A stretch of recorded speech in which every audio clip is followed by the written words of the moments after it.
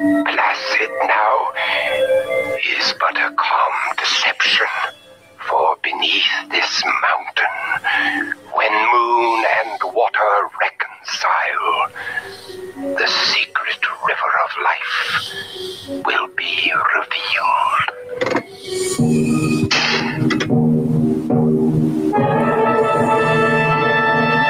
The key. Where is the key?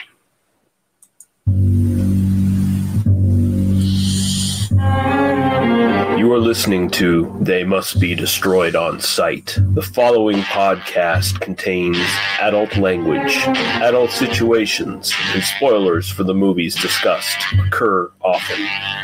You've been warned. Now, take it away, Dr. Rausch. They must be destroyed on sight.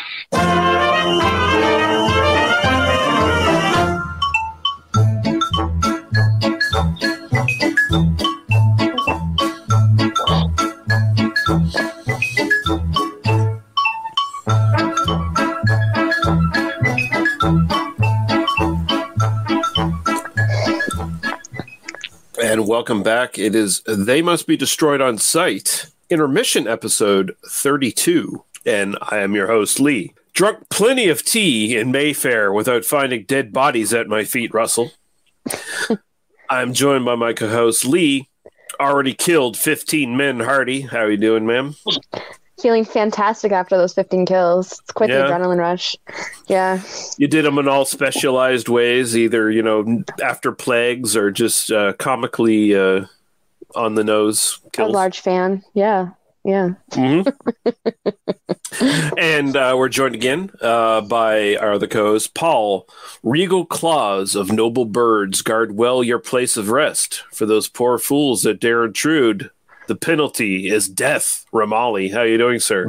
Very good. Also known as a big, hot cup of man milk.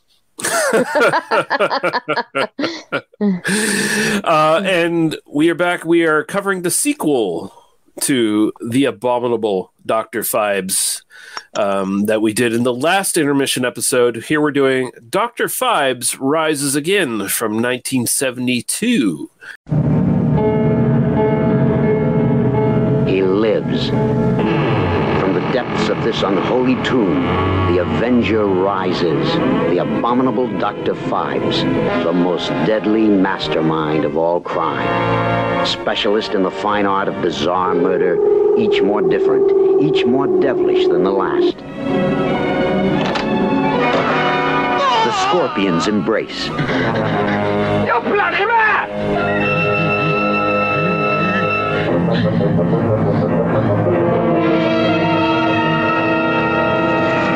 The Eagles caress.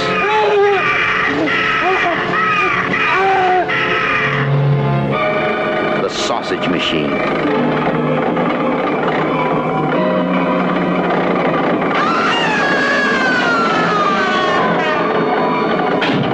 The One-Hand Persuader.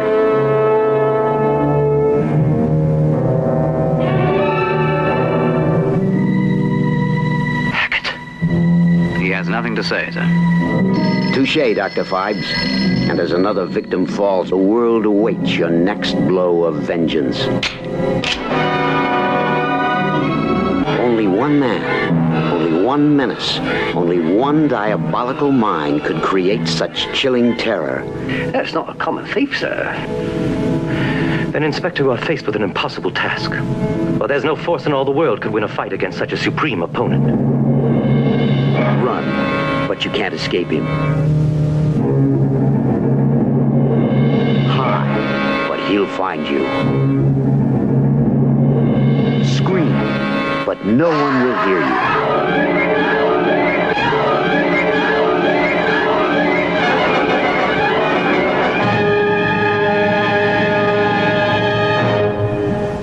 And this is again directed by Robert Fust, written by him, Robert Blees, James Wilton, and William Goldstein. Again, we have the excellent Vincent Price as Dr. Anton Phibes. And now we have Robert Quarry as Darius Biederbeck. And Robert Quarry at this time, and I'm sure Paul is familiar with this guy. Count Yorga Vampire and The Return of Count Yorga are his big roles around this point, right? He was kind of situated by AIP at this point as like their new big horror star.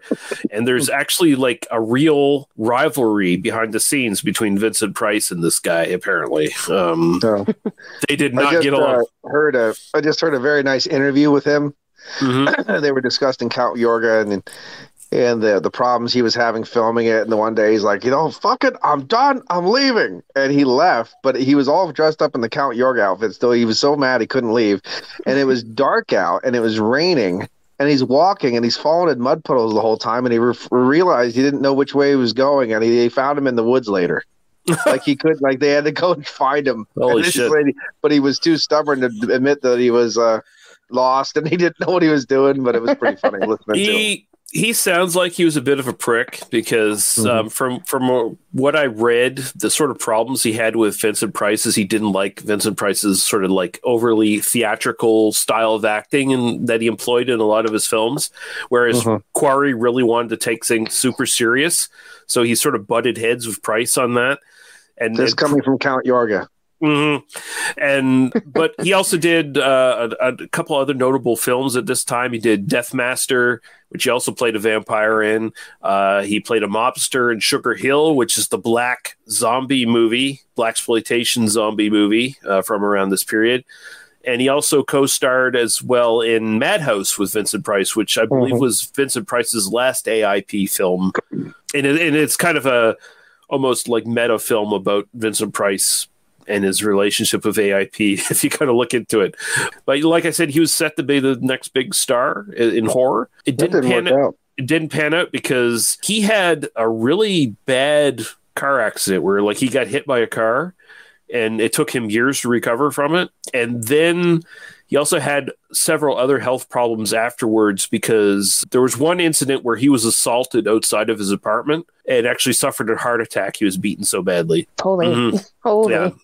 Although he did live long after this, but his career was mostly in B movies after this, like really budget B movies. Although he is in Teenage Exorcist. Yes, he is. Yeah. And he's very funny in it.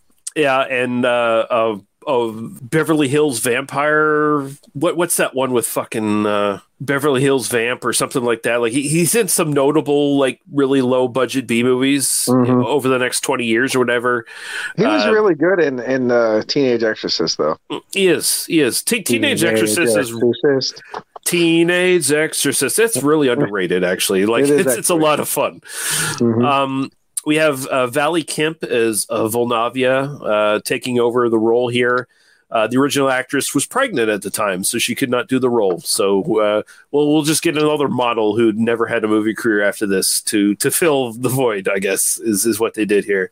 Because she went on to do maybe like 2 minor roles in something else, and that was the extent of her movie career. We have Peter Jeffrey returning as Inspector Trout. We have Fiona Lewis as Diana Throwbridge, and she had a little minor kind of exploitation kind of career. Notable roles: The Fearless Vampire Killers, Tinto Ria, Killer Shark, The Fury, Strange Invaders in Inner Space. She showed up in. We have Hugh Griffith as Harry Ambrose, Peter Cushing in what really just amounts to a cameo here as Captain. And we'll get more into Peter Cushing's role in this when we talk about the film. Beryl Reed as Miss Ambrose. Terry Thomas returning as a different character here as Lombardo. Doesn't get killed in this one. Not like Longfellow. No. And John Carter returning as well as Superintendent Waverly. And also of note, Milton Reed as the manservant Ching. This was a British Indian-born actor and pro wrestler known as Jungle Boy back in the 1950s when he started his career, became the Mighty Chang. So he became an Asian villain in wrestling. He was doing wrestling alongside the point when he was doing acting as well. Notable roles, or at least movies he appeared in: Blood of the Vampire, The Camp on Blood Island, Night Creatures. Those are early Hammer pictures, by the way, like pre-Hammer horror kind of thing. People That Time Forgot, Dr. No, The Spy Who Loved Me, The Return of the Pink Panther, and The Blood on Satan's Claw. He actually had a pretty bad end as well, apparently. Like, went back to visit his family in India and got into like some sort of weird domestic dispute, or like some sort of dispute between his family and other people that live near them. And I think got arrested and probably put in prison. And like the circumstances around his death are very sketchy. From what I understand, his widow never found out what happened to him, kind of thing. Like they just kind of think he maybe died in an Indian prison somewhere. That's terrifying. Yeah. So we have a synopsis here from Ed Sutton on IMDb. The moon rises at a predestined angle and awakens the sleeping Dr. Phibes 3 years later. To his dismay, he finds his house has been demolished and his papyrus scrolls stolen. The scrolls he needs to find the pharaoh's tomb in Egypt where the river of life flows. After identifying the source of the papyrus theft, he packs and leaves for Egypt with his assistant, Volnavia, still intent on awakening his dead wife, Victoria. The parties responsible for the theft of 5 scrolls suffer an attrition problem as Inspector Trout traces them across the world. Yeah, okay, sure. That's fine. We got the sequel to Dr. Phibes. It gets a little bit campier, a little bit sillier, but also bloodier. But we'll get into our sort of general thoughts here at first. And I'll throw to you first, Lady Lee. What are your sort of thoughts on this one?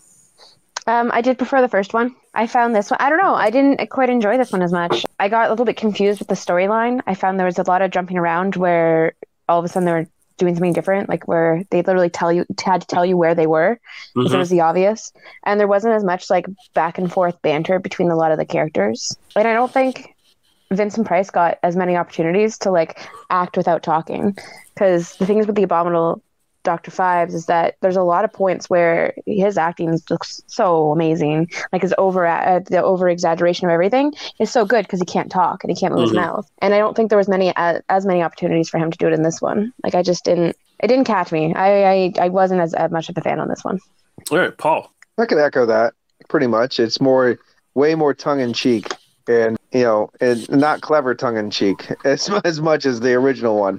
The other one is very satire based and stuff, but this one's just more just like squeeze those jokes in, turn the screw a little bit on those joke machines. Yeah, put everything on the nose. Like it is really. I gotta say, like, you can tell it's cheaper. Like there were production problems behind this film, and like it feels like one of those things where it's like it's a rushed sequel. There's maybe not as much money behind it. The editing is much more choppy. Like like Lady Lee was saying, it will jump from one thing to another really quickly. Like you'll see a scene of Dr. Phibes in his new home or whatever doing something cool, and then there's a smash cut to like a couple people talking in a desert doing stuff, right? Like it's very scattershot in its editing, but at the same time it's definitely, there's a thought behind this production to make it more ambitious. Like they were kind of like, we got to do like the globe-trotting Dr. Phibes film where we can have Dr. Phibes set against an adversary that's a little bit more worthy than like a bunch of doctors that are unwittingly being killed, right. So there was some thought behind this, but it feels like the production kind of just cut it off at the legs, like just kind of hamstrung the entire thing. I mean, I will give it credit. It still looks really good. Like the Art Deco design and stuff from the first film it's still really present in this. And I think it helps overcome a lot of the budget shortcomings that are pretty obvious otherwise. And yeah, it just feels like they should have put more money into it. Like it felt like it tried too hard. Like, well, the other thing about this film too is it's a different dynamic than the first one. Yeah, really, the first one was a revenge-crazed Dr. Phibes killing innocent doctors that what happened was out of their hands and they tried. This guy's a prick, and now Dr. Phibes is trying to complete this noble quest to bring back his wife, and these people keep fucking with him and getting in his way, and he has to kill them You know what I mean? Like it's a different dynamic too. They try to make him more of an anti-hero in this, right? Like It's an it's an anti-hero kind of thing. once we get into the trivia and stuff, like there was thoughts of like making this, and I even mentioned it in the trivia in the first film. There was thoughts of making this like a big series, right? So this feels like the transition film where it's like, okay, we're gonna make Dr. Phibes more of a sympathetic, like anti-hero more than like a sympathetic flat-out villain. So in this one, he's competing like a total fucking arrogant prick who is Robert Quarry here, this guy he had a vial of, I guess, the waters of this immortality river that you can go down or whatever. Like he had a vial of it that's been sustaining him for like hundreds of years, and he's near the end of it. Like he's run out of the waters, so he's looking for like the actual river so he can keep on going.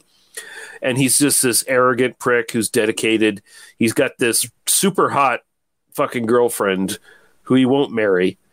Fiona Lewis is Diana, and she's not really privy to his plans. Like she doesn't know that he's like a near immortal dude who's been alive for like hundreds of years. Like she just thinks he's this like kind of hot fucking adventurer guy who goes around, looking for ruins and shit like that. And she just wants to get married. Like she just wants someone to spend her life with. And he's like obsessed with living forever and making her live forever. And he never really clues her into his plans, right? Like he's kind of like, and that's sort of the folly of his character, right? That's what makes him the villain of this piece. Is he's just like, oh, she'll accept that. I'm going to make her my immortal bride or whatever. Like he never, clears it with her or anything like that. Communication is key to a good relationship. It is. I do enjoy how much he loves her though. Cause like even at the end, cause if you think about it, everyone was disposable to him. Everyone he could just pick off. And then there's that moment where this is the last chance for him to get this and he knows it. And he still goes and saves her instead of, like trying to just save himself. He kind of as much as an asshole. Yeah. I mean, he should have clued her in, right? Like, but I mean, the way the movie's structured, if he had clued her in from the get go, and she was still on board, she would have just been another villain, basically, and she would have been disposable for Phibes, like just to kill, kind of thing. So just somebody else in the way. Yeah, so to make her like a bargaining chip, basically, between Phibes and him is where the plot goes. It would have been nice if there were scenes where she discovers the truth. Like she never really kind of discovers the truth. Like even at the end, she's kind of like clueless as to what actually is happening. Like she's like one of her last lines is something around it's not the end of the world. It's not the end of the world, and it's like. The last shot is actually of Robert Quarry like aging, like the serum's wearing off. That always gave me a bad vibe. Like the way it was delivered, her line, the way she said it and stuff. It just seems so out of place, and and not even funny way. Like it's just so out of place, and the way that she's like, she's like like it's one of those, like, kind of in her voice. Like I hated it. I always hated that line. It was very off. Like you just it was completely off. The tonality of everything was not right. And then right after you just see him decay, and there's no reaction to that. Like there's no reaction. To exactly. It was poorly done. Like the end. It is. Everything feels rushed and cut, and like it feels like writing. Feels like a lot of stuff was left on the floor. Like and I mean, we have a Peter Cushing cameo here. Oh, God. And I mean, this is right at the period where Cushing's wife died. Right. And he was just, he didn't have, his heart was not in doing movies. So he's got a brief cameo here. And God damn, is that unfortunate, because when he's the best actor in the whole film. When he shows up, the fucking thing comes alive. And his character is proactive. Like he's like, people are dying on my ship. I'm going to find out what the fuck's happening. And it's like, yeah, okay, this movie's picking up. It's going to be Peter Cushing trying to figure out what's going on between Dr. Phibes. Oh, yeah, that would have been great. And that would have been a great fucking movie. That would have been like, oh shit, this is like a Stone Cold classic. Robert Quarry's just billowing out, like everyone's just like telling him and yelling at him. He's like, I'm sorry, but I'm in charge here still. I'm the captain, asshole.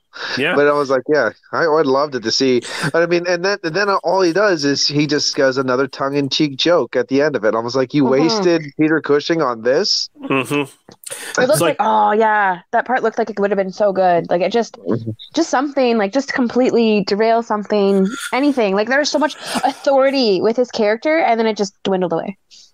That's kind of funny because, like, if you watch the first one, the jeweler is such a great dynamic character they do nothing with. But I always liked his acting and the inflections and the kind of, like, said the vigor he had. And the same thing with Peter Cushing in this one. He's just a bit character. He comes in, but he steals the show. I mean, he totally steals the show, and it just feels like I don't have a problem with this movie being campy, right? Like I'm fine.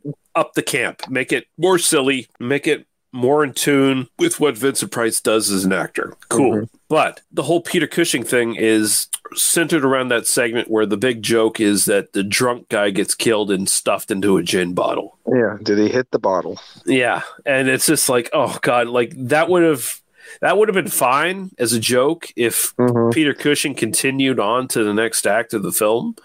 Right. But that's it. That was the big climax. Yeah, it's just like, oh no, Peter Cushing was going to get to the bottom of this, but he doesn't. And now we're in fucking Africa, in Egypt. Yeah, ta-da. Well, this movie, one thing I tell you is the first time I've ever seen this. Right at the beginning, after the Vincent Price segment got done, I was watching the two guys, Corey and the other guy, and I'm like, all I can see is Brian Cox. But at the same time, I could see Brian Cox playing both of these characters, either or. Like it would fit well, either one of these. I'm just like, I got get Brian out of my head. I'm kind of on board for like a Dr. Phibes remake.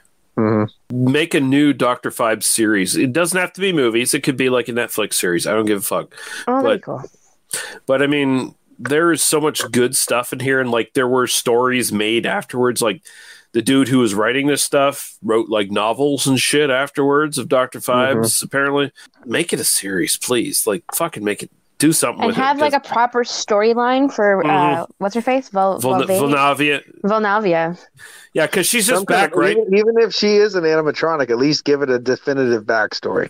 Okay, so you would have to make Carolyn. You'd have to replace Carolyn Monroe in my version with someone older that is more closer to Vincent Price's age in the whole sort of timeline. But wouldn't it be better if Volnavia was the animatronic recreation of their daughter that he uses as a minion? That would be just kind of creepy and weird. It would make sense too. It would make sense that you have Volnavia come back after being burnt to death by acid in the first film. Yeah. Oh no, she wasn't shot. She was just burnt by acid. She was burnt. But so like her coming back is weird because it fits in the context of she's an animatronic thing. That he just makes a new one, right? But But here it's like, no, all of a sudden she's like something he brought back from the dead somehow. He could do that, but he can't bring his wife back from the dead. Like magically brought her back. Like all of a sudden just appears. Like he's been sleeping for 3 years and her body was upstairs. He was downstairs. And like the whole thing got torn apart and destroyed and everything got stolen. Like you think they'd take her body because, evidence of what happened. Or she wasn't dead and they basically... she would have a fake mask that you take off and see just the skull, later, just like he is. Oh, that would be so cool too, right? Like that would have made more sense too. If she's walking around wearing a mask like the fucking animatronic band that he has, because he employs that band, right? Like he has those things as a trap for one of the people he kills with the sandblast kill. Yeah. Which I should just open up. Like, what are your guys' favorite kills in the film? Oh, I would definitely, especially for gore and stuff too. I'm definitely a big fan of the Falcon, the kind of golden eagle kill. Oh, I totally thought of you as soon as I saw that kill. Yeah, that's my probably favorite. What's yours, Lee? I really liked when she was seducing him and his arms got trapped and then he put the key in the dog and then he's like, oh, I have to get the dog, and then breaks it and then there was like scorpions that came out. Like it was just such a... If he would have just waited there, they would have found him anyway and he would have been fine. Yeah, it's one of those kind of deals. So you're horny and impatient. Good for you. Yeah, because because I was talking about Paul about this off screen. It's like they had the opportunity to make this a little bit sexier, like because they do have the you can see Diana's silhouette in the tent as she's taking clothes off, and then there's like the two helpers, and one of them's like super horny, like, and then the other guy's like, "You don't need that trouble," and he's like, "Oh, this is the kind of trouble I can handle," like. If I get a piece of her, I'd be fine. And then he sees Volnavia, and she seduces him and takes him to the scorpion trap. I wasn't a huge fan of Volnavia in this one. I don't know. I preferred the other Volnavia in the first one. Well, I don't know. Again, she has a weaker dynamic. She doesn't have that kind of almost comical sidekick dynamic like the first one. Well, the kill that always bothers me, and it's not technically the kill that did it. It was the setup for the kill, because boa constrictors don't have fangs, and like I hate when they keep having non-venomous snakes act like they have, like every snake has fangs. Yeah, they have like he could have it bit it and scrape the skin like a lot of teeth scraping. That would have been fine. And he runs and it gets a spike through his ear. But this whole fucking every snake's got fangs. The boa constrictor, asshole.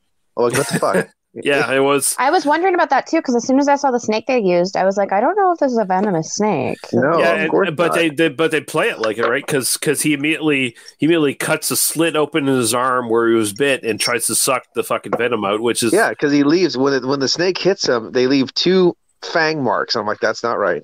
That's not even close. No.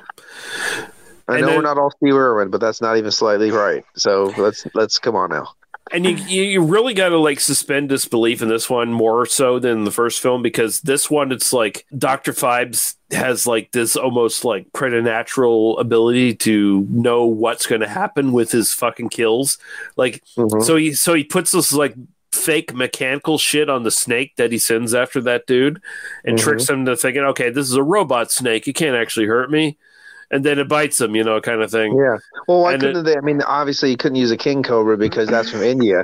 But if you use like a monocle rock cobra, like a monocle cobra or something like that, or an Egyptian cobra, which makes sense, the monocle Egyptian cobra, and defang it, obviously, because obviously you have to have it to be safe. But like use that because you're going to be going to Africa anyway. Like this is set up there. Like they don't even have boa constrictors in Africa. No, cobra works way better. Yeah. And everyone knows that has fangs. It just bugged me. I was just saying, like, that scene actually bugged me too, just how they dealt with it. Because you can even see, like, as soon as you see the snake, you're like, I'm not even there. This is not even high quality. And I can see that's a real snake. Like, it just really bugged me. Like you said, you really have to, like, suspend disbelief. Because you clearly see it. And even the snake, like, he had to destroy it before he saw the mechanics. And this one had the mechanics on top of it. Like, yeah, I was really confused. The snake scene was just one of those. And if I had a bunch of snakes, I wouldn't be in there trying to smash them. I'd just run out of the fucking room. Like, that's what I do too, right? So how did he know the guy was going to pick up the phone? So well, that's the thing is it's such a crazy ass setup. It really stretches the disbelief. Like it's an extremely long setup to get to that point when you could have just had the animatronic snake kill him. Yeah, I thought that's what it was going to be, like an animatronic snake that still bit him and was still like able to have some sort of venom or some sort of poison because they could do something with that. So him being like, oh, it's just animatronic and still bite him, it would have been better than. Honestly, why not have an animatronic snake that makes no fucking sense, that's not even venomous because you're a fucking retard, and just have someone call the phone. Oh, there you go. And when he picks it up, yes, it goes through his fucking head. Go to a shot of Volnavia dialing a number. Yes. And then the guy runs in. He's escaped the snake. It's fine. He's running into the other room. And then the phone rings. You see a shot of Volnavia ringing and he picks it up, go, hello, and then... That was a pretty cool death, because especially when you think it's going to be the snake and then that happens. I did have a good laugh at that. Although that would have to be like a telescopic spike, right? Because that was way longer than the receiver of the phone. Yeah, like, way longer. That just doesn't even... Yeah. It was like... confined and then expanded. You know what would work if it was one of those the old ones where the speaker's on the thing and you got to put your head to it, and like the old style one. Yeah. there's so many like this weird little problems with this film. The fan. The fan. Oh, the my fan. God. The fan scene drove me absolutely bonkers. Like, it was just this large fan, which I don't know how is being powered. Like, they're in the desert, and there's this massive fan. Like, I don't understand where this power for this fan's coming. And honestly, like, the size of the fan, in order to create a storm for all these tents, and all they're doing is going like this with it, I have felt a fan on me, and it literally is like, oh, hey, it stopped. Oh, hey, there it is again. And then for the guy to go in and, like, I know he's all bundled up in his sleeping bag, but how do you not feel somebody tying you up? He was not even asleep because he was 2 minutes later, they came and tied him up. We're talking about horse tranquilizers with the other girl. Well, this is like... I mean, we don't even have to go for how do you not notice someone tying you up? How do you not notice a giant mechanical device built around your bed that's no longer just a cot? Mm-hmm. Oh, I didn't even think of that. Fibes goes to lengths that he should not be able to do in this because he is desperately like rushing to Egypt to beat this guy to get his key back to unlock the gate to this river and bring him and his wife back to life. He has had no time. He's just come back to life. He has had no time to, set this shit up. Yeah, but there's already caves with sliding doors in it and vast halls already set up. Like it's just He did say he was preparing for years before this. But mentions it really quickly. Yeah, but at the same time, he's preparing in a tomb that already had like preset traps and stuff that he was not aware of, like stuff that the key fit in that he was not aware of beforehand. So like there's there's stuff that was set up that he's just like benefiting from that he could have fallen victim to as easy as any of these people could have fallen victim to. Like there's so many holes in this, and if it wasn't for the fact that the actors are so fucking good, I'd be shitting all over this movie. I'd be like, oh my god.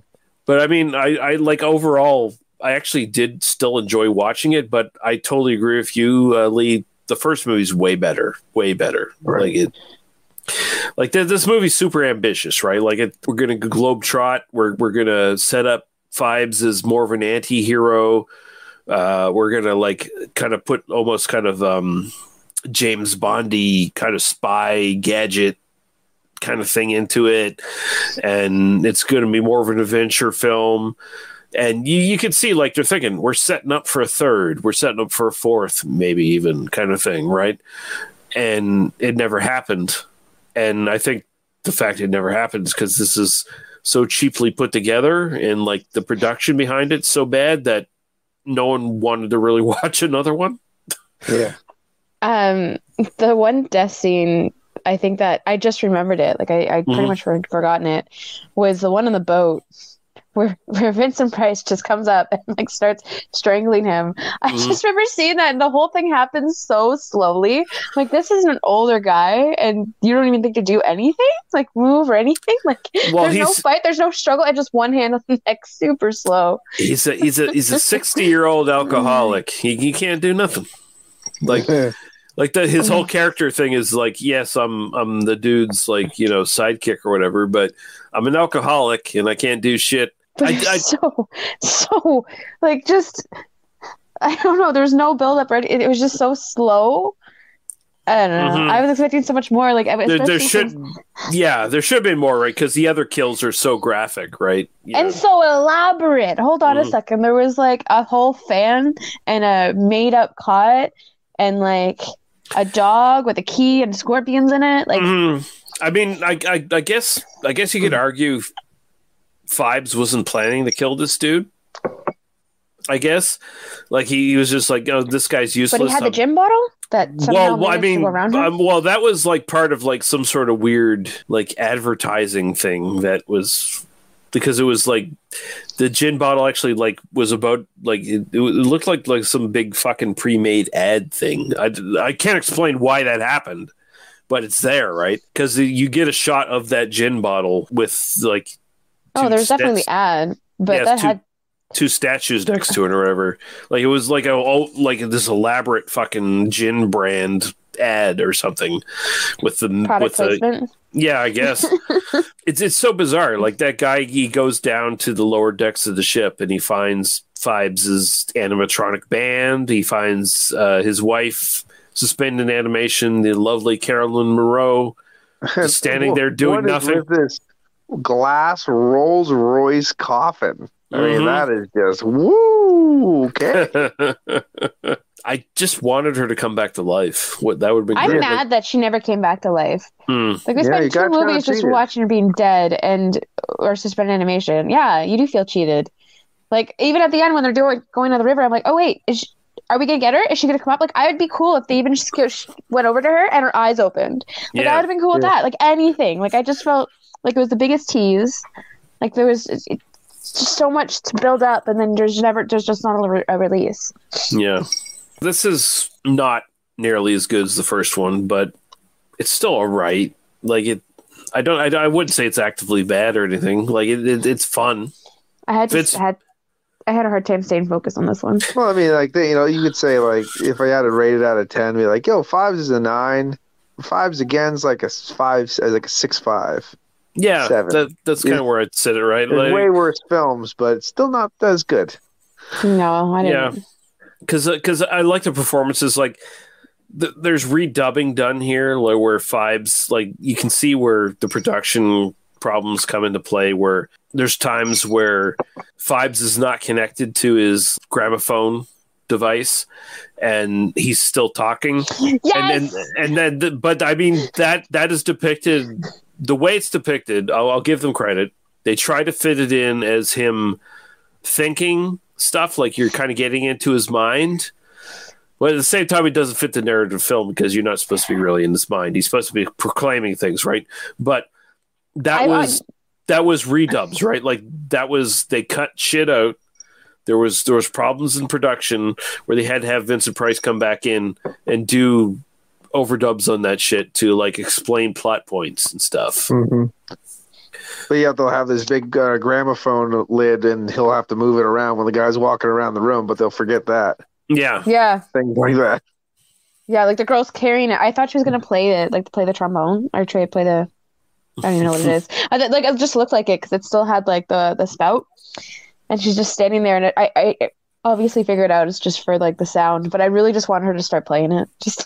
Yeah, just break out in tune. Did you see the bagpipes? Where the bagpipes are out there on the top of the mountain with the big Johnny, the English flag going up there. Just the whole deal. I'm like, yeah, but bagpipes started in Rome, and I don't understand it. The only thing I had with that was I don't know if the English are really associated with bagpipes. No, it's more Irish Scottish, but from what I understand, that might probably someone's going to check me on this shit if they listen. Well, I'm not the sure. That part of it is too. I was going to say bagpipes started in Rome, that kind of thing, but But I understand what you're saying there. But gramophones are not that loud. No. No, Dr. Phibes has it's almost a sci-fi movie in a way because Phibes has technology that he just could not have in the 1920s. Phibes, outside of him being resurrected, of course, he basically has a Google Home in Egypt because he walks into walks into that shit and he's like lights, music, and they respond to his voice basically, right? Yeah, Boudoir. He's got a DVD. He's got a Blu-ray player and everything hooked up already, so we're good. Yeah, and a generator, just back pocket, to produce electricity. Although don't you know the pyramids do that anyway? Oh yeah, no, they're created. They're created by ancient aliens, so the technology was already there, right? And some sort of crazy turbo thing in the car that caused a sandstorm. Yeah.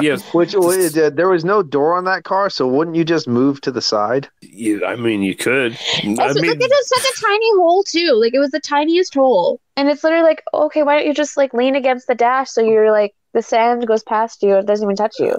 Some amazing things can come out of tiny holes. But, the thing is, there's no door in the goddamn car. Move to the side. So, it's a similar death to the one in the first one, right, where the guy freezes in the car. But did he got locked in the car, right? So he couldn't Yeah, get it. but I mean, I don't really think he did. Honestly, when I watched that first one, he's just like, I'm so scared and feeble. I just don't know what to do. By golly. Yeah, just kind of like shocked. But this like literally just got hit in the face, and it's just move this side a little. You could just duck under even if there was a door. Like there's the other one was the whole car got frozen. Yeah, exactly. This was like this tiny little hole making sand come out. Okay, well once the sand's in, it's fine. Like yeah, it's a cool kill. Think of the logistics. Just lock the doors of the car before he goes in. Like this, honestly, if they used a car with the doors on it, let's just say, but they're in the desert, so they wouldn't anyway. But if he shut the door and saw something outside, and they tried to get it, and he could see him fighting with the door, he couldn't get the door, and he punches the window, but he couldn't open the window. Yeah, and then the vents start doing that. Then that would all make sense. Yeah. That's the thing. Like, there's so many like holes in this, right? Like, it gets to the point where you can't suspend disbelief a lot of the times, and it hurts the film overall. I think they tried too hard with the clever deaths because, like, the last movie, the deaths. They did. And although I will say, I did really get a big kick out of Fibes eating fish. where he put the fish into his neck like he was drinking in the first film, and he brings a fish bone out of his neck. I just love how he eats out of the whole, like, all of that, and it just makes me think, I'm like, well, he has no taste buds. Like, there's nothing. Well, you don't know that when you look at him in his throat. Well, when you look at him without his mask on, he's still got some flesh on his face. And you could kind of assume like he can talk, so his tongue can still probably. But it's in the back of it doesn't even like it goes down. It passes the tongue. Well, you get a little burp action. It'll come up, waft around the palate a little bit. Right. Yeah, I don't know. It's all his teeth must be terrible if he can't open his mouth. It's all sci-fi bullshit, but it's Vincent Price hamming it up. I'm gonna fucking go. It comes on a DVD with both films, so if you buy the good one, you also get this one. Mm-hmm. There you go. So I did watch this. I did watch this one as a kid. I do remember it because, like, when I saw the ending, I'm like, I have seen this. I think because I didn't enjoy it, I didn't remember it because I could remember a lot of details in the first one. I think Indiana Jones did it better.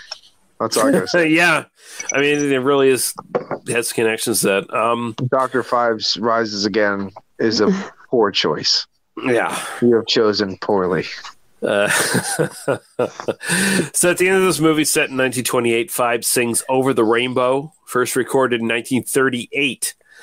In later prints and the video version, a scene featuring Vincent Price singing "Over the Rainbow" is removed, supposedly for copyright reasons. DVD release of 2001 restores the Vincent Price sung "Over the Rainbow." As I mentioned, there was a lot of hostility between Vincent Price and Robert Quarry, particularly when Price discovered that AIP was planning on replacing him with Quarry as their major horror star. At one point, when Price discovered Quarry singing opera, Quarry said, "I'll bet you didn't know I could sing, did you?" To which Price replied, "Well, I knew you weren't a fucking actor." Yeah.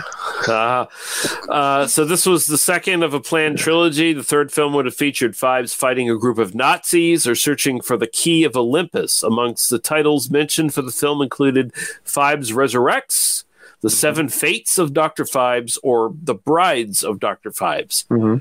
Proposed stories included Fives being the subject of an elaborate revenge plot by Dr. Visalis' son from the first film, and Victoria being resurrected from the dead, but becoming deranged homicidal maniac, far worse than her husband.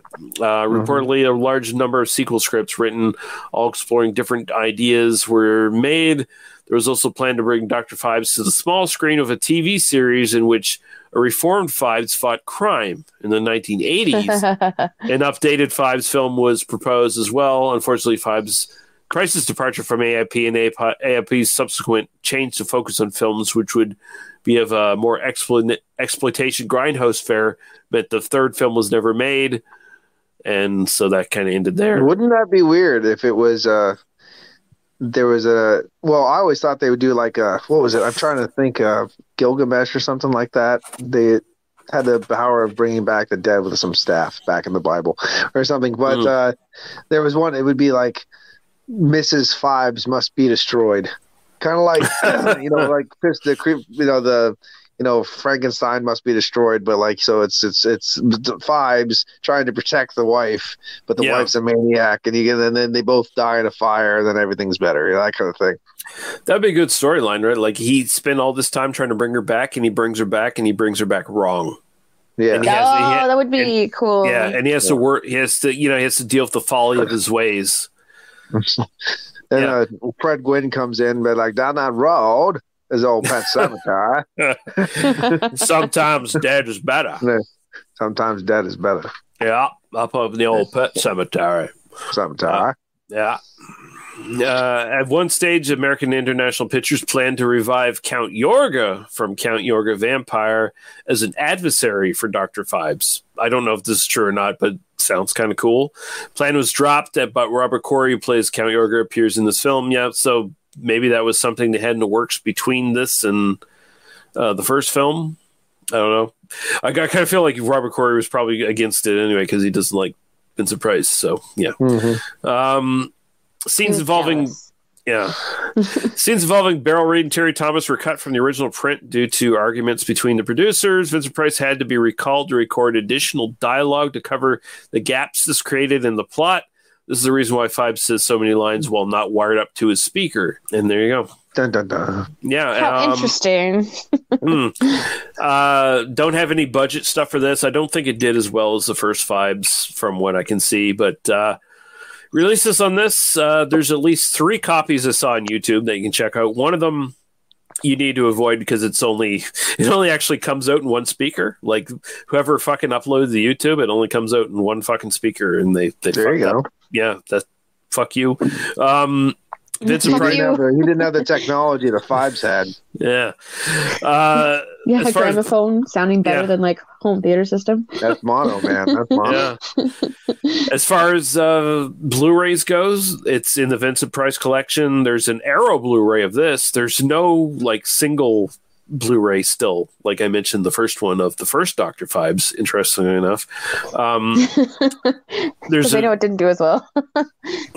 No, the if first you're gonna buy one, buy the other. No, the first Dr. Phibes did well. I'm saying this one has the Blu-ray.